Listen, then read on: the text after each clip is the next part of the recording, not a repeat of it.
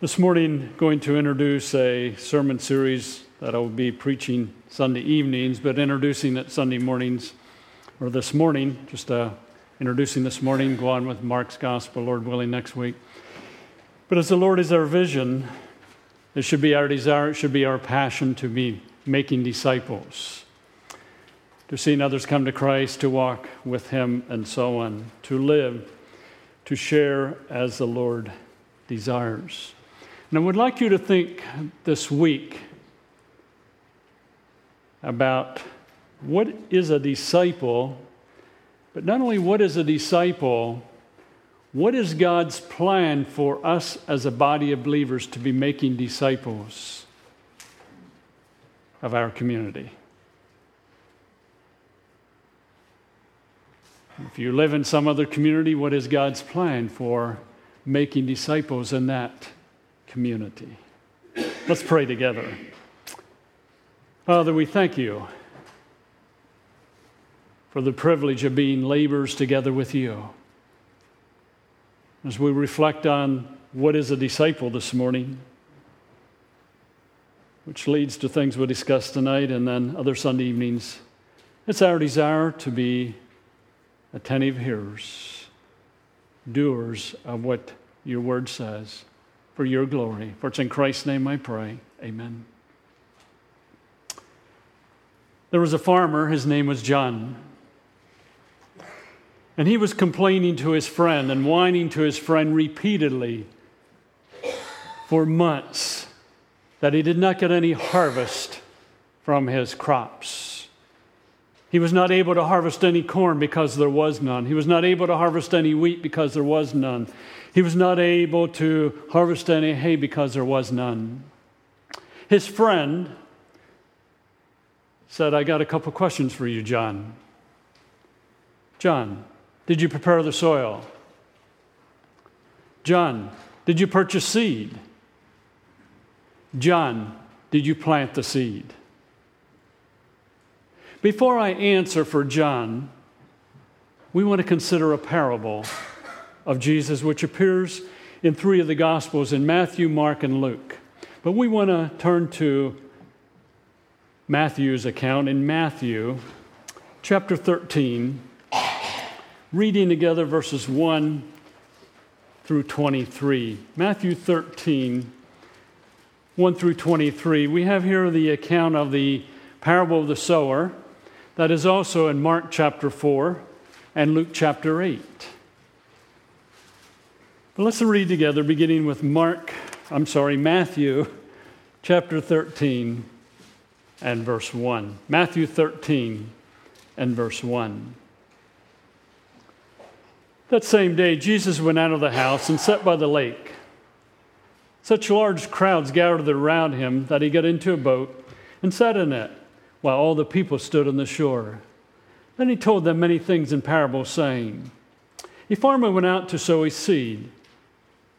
As he was scattering the seed, some fell along the path, and the birds came and ate it up. Some fell in rocky places, where it did not have much soil. It sprang up quickly because the soil was shallow. But when the sun came up, the plants were scorched, and they were withered because they had no root. Other seed fell among the thorns, which grew up and choked the plants. Still other seed fell in good soil, where it produced a crop, 100, 60, or 30 times what was planted. He who has ears, let him hear. The disciples came to him and asked, Why do you speak to the people in parables? He replied, The knowledge of the secrets of the kingdom of heaven has been given to you, but not to them. Whoever has will be given more, and he who had will have an abundance. Whoever does not have, even what he has will be taken away from him. This is why I speak to them in parables. Though seeing, they do not see. Though hearing, they do not understand. In them is fulfilled the prophecy of Isaiah. You will be ever hearing, but never understand. You will be ever seeing, but never perceiving. For this people's heart has become calloused. They hear gladly with their ears, and they have closed their eyes, Otherwise, they might see with their eyes, hear with their ears, understand with their hearts, and turn, and I would heal them. But blessed are your eyes because they see, and your ears because they hear. For I tell you the truth, many prophets and righteous men have longed to see what you see, but did not see it, and hear what you hear, but did not hear it. Listen then to what the parable of the sower means. When anyone hears the message about the kingdom and does not understand it, the evil one comes and snatches away what was sown in his heart. This is the seed sown along the path. The one who received the seed that fell on the rocky place is the man who hears the word and at once receives it with joy. But since it has no root, he lasts only a short time. When trouble or persecution comes because of the word, he quickly falls away. The one who received the seed that fell among the thorns is the man who hears the word.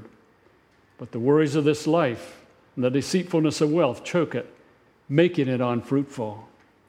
But the one who received the seed that fell in the good soil is the man who hears the word and understands it. He produces a crop yielding 100, 60, or 30 times what was sown. As we think about parables, question is, why does Christ use parables? And in Matthew 13, 10 through 17, along with Mark 4, 10 through 12, and Luke 8, 9, and 10, Jesus says why he used parables. Disciples ask in verse 10, why do you speak to the people in parables? His response, the knowledge of the secret of the kingdom of heaven has been given to you, but not to them. And he goes on to give a response. Jesus basically wanted the 12 to understand what he was saying. He did not want the rest of the people to understand because the Jews, the religious leaders, are reaping what was sown by their forefathers. They rejected God over and over again. Prophet after prophet was sent. Therefore, they would not understand. They are reaping. The 12 would understand the secrets of the kingdom of God, but others would see, but not see. They would hear, but not understand. A parable has an intent to hide from some, to enlighten others.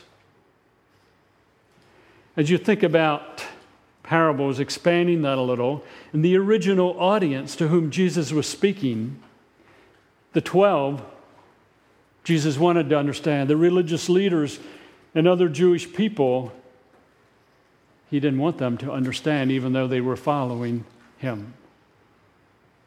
The audience to whom the various Gospels are addressed, Matthew, we don't know who Matthew was directly addressed to, who it was written to, but we know that Mark was addressed to the believers in Rome. And what would Mark be saying to them? He'd be saying, we want you to understand what the kingdom of God is like. Luke was addressed to Theophilus, and apparently Luke wanted Theophilus to understand something about the kingdom of God. For today, I think Mark, Matthew, and Luke, it's important to understand the original audience to whom it was written, but also to understand that Christ wants us to understand some of the secrets of the kingdom of heaven. We'll find as we discuss this morning. So what's the purpose of the parable? So the 12 could understand the secrets of the kingdom of heaven while they remain hidden from others. That's the purpose of a parable. Jesus wanted the 12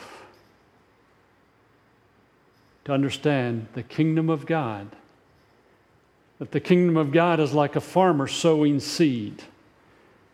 And he clearly states that in verses 1 through 9. And as we think about this parable, understand that the field is prepared. That is, the soil. And according to the interpretation of the parable, the soil obviously involves people. So the field is prepared. People or interacted with. The seed must be sown. The seed is the Word of God according to the parable, the message about the kingdom. And if it's a message about the kingdom, it's got to be a message about Christ, because Christ and the kingdom of God are intimately related. But the seed has to be sown. Having grown up a farm, I never had my father say, I don't know what's wrong with the corn, it's just not producing a crop. And then Dad says, I forgot to plant the seed. The seed has to be sown. There are various types of soil. Jesus mentions 4 types. And keep in mind, the seed in that day was not sown as we would today with all kinds of big machinery. The sower would have had some type of bag that he carried, and he would have broadcast the seed. Take a handful and throw it. I've done that quite often when I plant ryegrass in my garden. No, I'm not going to buy some kind of big machine to plant a little and just broadcast it. And as a sower would sow, some would fall along the path. Some fell in the rocky places, and others fell, where thorns would choke it out. And then some fell in good soil. But it's interesting that only the good soil produces a crop. Only the good soil produces a crop. I want you to make some observations in light of this parable. The seed must be sown for there to be rejection of the seed or acceptance of the seed. The seed had to be sown. If some was to fall on the path, some among the thorns, it had to be sown. If seed was to produce a crop, it had to be sown on the good soil. And in that culture, the sowing would have been done verbally. That was a verbal culture. Another observation, the sower can do nothing to make the seed germinate and grow. The sower can't do anything to make the seed germinate and grow. I never found my dad sitting out in the field in the middle of the night saying, come on, seed, germinate, grow. Germinate, grow. All he could do was plant the seed. As you think about sowing the seed of the gospel, the kingdom of God, the seed can be sown, but you can't make it germinate. You can't make it grow. Another observation, the sower is responsible for sowing, not for germinating and growing the seed. The sower is only responsible for sowing. Nothing can be done to make the seed attractive, etc., to the soil. The seed cannot be enhanced. To mess with the seed is very unwise.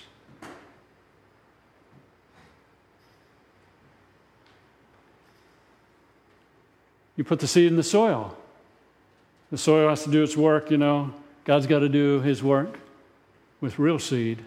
With the seed of the gospel, you can't enhance the gospel. You can't make the gospel attractive. You can't make people want the gospel. All we can do is sow the seed.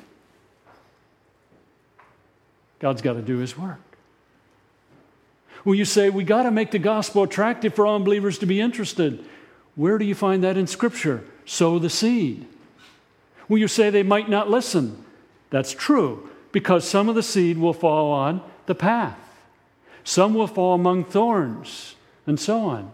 And some will fall in good soil. But the sower can do nothing to make the seed germinate and grow. Another observation, all locations where the seed fell does not produce a crop. What did I do, Jerry? It says play slideshow. All the locations where the seed fell does not produce a crop. Some fell among the thorns. Some fell in good soil. So the seed may be sown, but it's not all going to produce a crop. When my father would plant corn, he would plant wheat. He expected a harvest, but not every seed produced a harvest. The crop is believers in Christ or disciples. The sower is not concerned about the soil, the type of the soil. He's concerned with sowing. Just sows seed. The farmer goes to the soil. He does not expect the soil to come to him. In the parable, the farmer goes to where the soil is, sows the seed. He doesn't sit at home and say, "Come on, soil, come to me so I can sow some seed." He goes to the soil. You say, that's not very profound. But stop and think about how often we expect unbelievers to come to us rather than us going to them. What can we do to attract unbelievers? Jesus says, go to the soil. Go where the soil is. Another observation, life is in the seed, not in the soil. Life is in the gospel. Life is in the message of the kingdom of God. It's not in the soil. The farmer is involved with the soil. No, he works the soil. He prepares the soil. And also time is involved in preparation, in sowing, and in germinating, and in the crop. As we think about this parable, we're answering the question, what is a disciple? Jesus responds in Matthew, Mark, and Luke.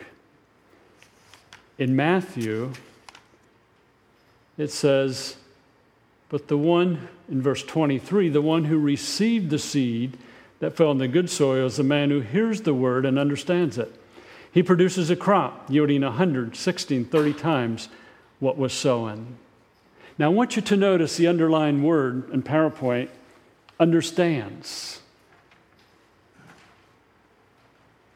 The Greek word for understands means to bring together. Thus, in this case, to mentally put things together so as to comprehend and make sense of it.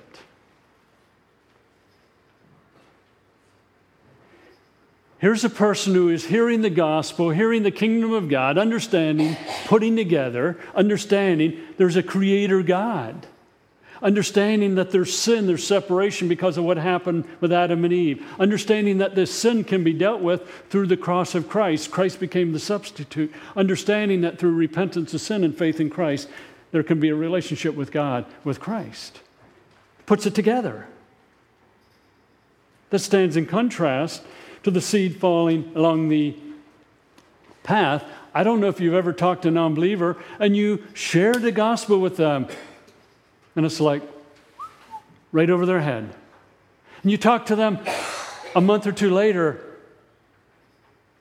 and they just don't put together a creator God. They don't put together sin. They don't put together Christ. They don't put together the need for repentance and faith. The good seed on the good soil understands. They're able to bring together, comprehend, and make sense of it. I remember very distinctly at a funeral I had in Clark Piatt's, and I think almost everyone present was unbelievers.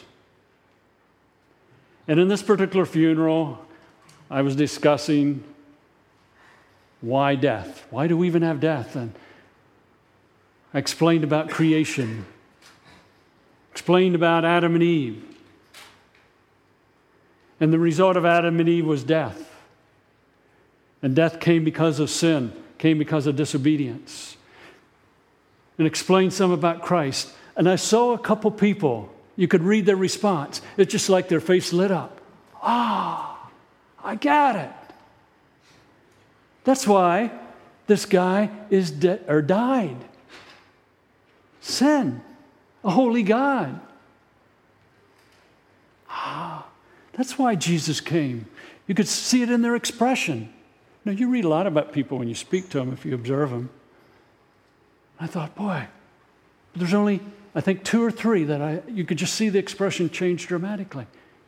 They were getting it. They were understanding. Now we go to Mark 4. We're not going to turn there. But in Mark 4, we find that Scripture says, other seed, or others, like seed grown in the good soil, hear the word, accept it, and produce a crop, 30, 60, or even 100 times what was sown. Mark uses the word accepts. He doesn't use understand, he uses accepts. The word accept means to embrace, to welcome with open arms, to acknowledge as one's own.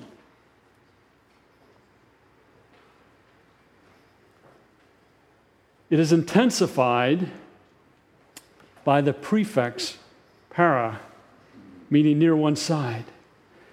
And the word is strongly emphasizing the idea of embracing.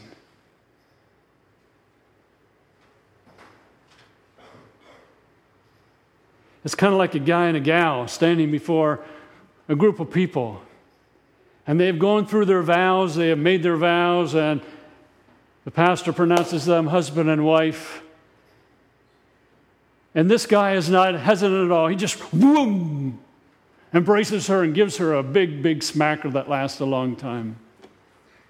That's what is happening here. The gospel is being embraced. It's being welcomed. The message of the kingdom is being embraced and welcomed. It's kind of like Zacchaeus. Zacchaeus, he's a little man, and he climbed a sycamore tree. Some of you remember that song, Zacchaeus, Zacchaeus, he's a wee little man, and so on. And Jesus comes along and says, I got to go to your house today, Zacchaeus. What did Zacchaeus say? I'm going to give half of my possessions to the poor, and if I cheated anybody, I'm going to return fourfold. He embraced Christ. We go to Luke. We find that in Luke 8, 1 through 15, Luke uses a different word. But this seed on the good soil stands for those with a noble and good heart who hear the word, retain it, and by persevering, produce a crop. Luke uses retain. Matthew used understands. Mark used accepts. Luke uses retains. The Greek word for retain means to hold something down. That happened when my brothers and I were growing up. I had 2 older brothers and a younger brother. We had brotherly love, which meant that we fought at times. And brothers are forever trying to show their strength. So when I was younger, I was often on the bottom side looking up with one of my older brothers holding me down, admit you're weaker than I am, cry uncle, or whatever the case may be. Well, my day came when I was on the top and my younger brother was looking up, being held down. The idea of the word is to retain, is to hold something down, and in a positive sense. It means to hold tightly so as to protect from being taken away.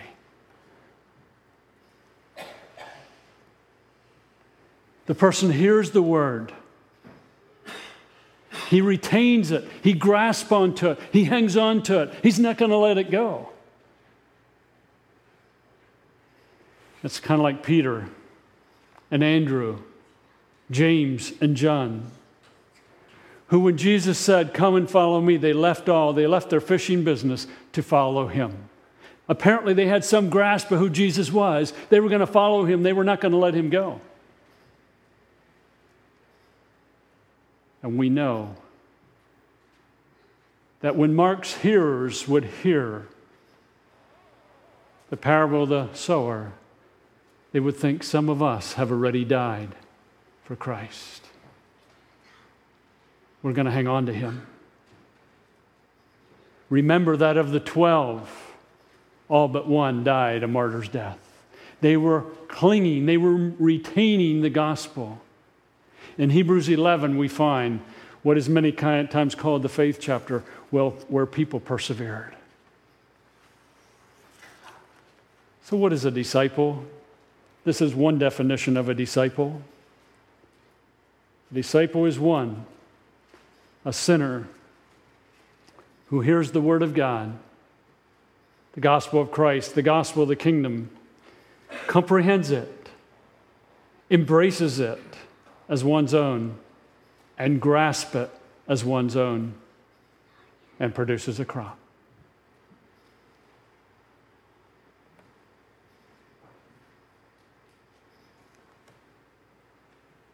That is a definition. We could say follower or so on. But one who hears the word of God, the gospel of Christ, the gospel of the kingdom, comprehends it, understands it, embraces it, and grips as one's own, and produces a crop. My question, are you a disciple?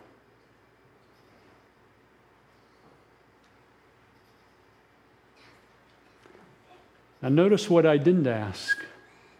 I didn't ask if you believe in Jesus. I asked if you're a disciple.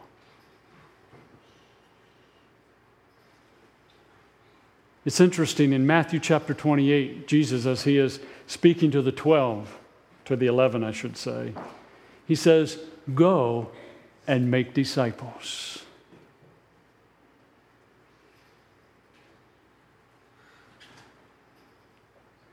He doesn't say, go get people to believe in Jesus. He says, go make disciples. As you find in Acts, the 11, along with Paul, were very, very instrumental in making disciples. Yes, that involves believing in Christ. But it's one who hears the word of God, comprehends it, embraces it, grasps it as its own, as his own or her own, and then produces a crop.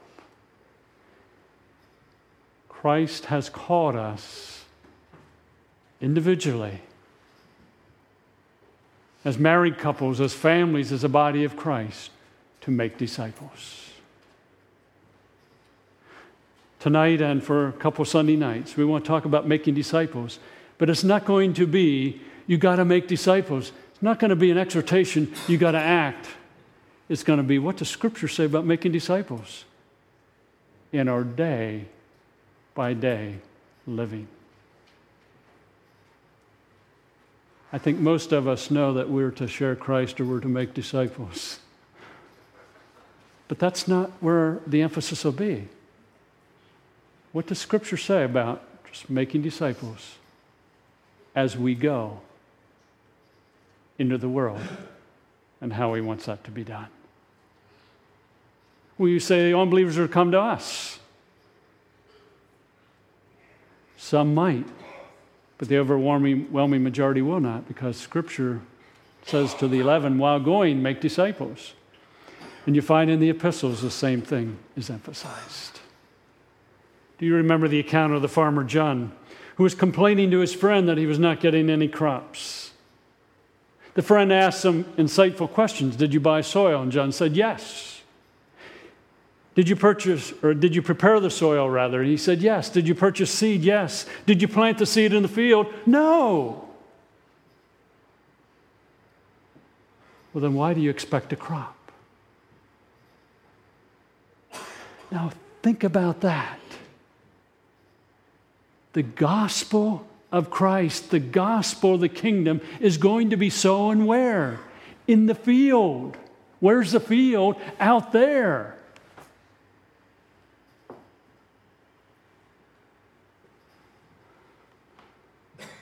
It's not in here. Not wrong to talk about the gospel here. That's not my point. But the seed has to be sown in the field. The people you rub shoulders with day by day, many of them will never darken the door of a church. You say, how are we going to reach them? Sow the seed where the soil is. Sow the seed in the soil. I can't. I know you can't. But if Christ is at work in us, we can. But we got to be where the soil is. And that probably is not real profound, but yet one that we need to hear over and over again. While we live, we're to make disciples. And I'm not talking about walking up to someone and cramming something down their throat. I'm talking about sowing seed. What does that look like in our daily lives? That'll be what we discuss tonight and several Sunday evenings to follow. Just sow the seed. Are you willing to be faithful in sowing the seed? And again, I emphasize, I'm not talking about being obnoxious, being unkind, trying to push something down someone's throat that doesn't want to listen. I'm talking about sowing seed. The gospel in our day-by-day living to those in our sphere of influence. If some will come, fine, but many will not. If we take the schools represented in our church, how many hundreds of students is in the field? If you go to the places of work that we put on our bulletin the first Sunday of each month, think about how many people that you rub shoulders with that will never darken the door of a church building. You shop. You rub shoulders with unbelievers while going sow seed. You say, I only got 2 minutes. I'm not talking about how it's done. That's not my point. Sowing seed. See, the way we live, the way we relate, is part of sowing seed. Share an example from my wife. Ruth Ann cares for a lady, and I called Ruth Ann one time, and Ruth Ann got off the phone, and the lady said, you and your husband have a good relationship, don't you? And Ruth Ann said, yeah, we have a good relationship. And Ruth Ann said, how'd you know that? Just by the way you talk to your husband.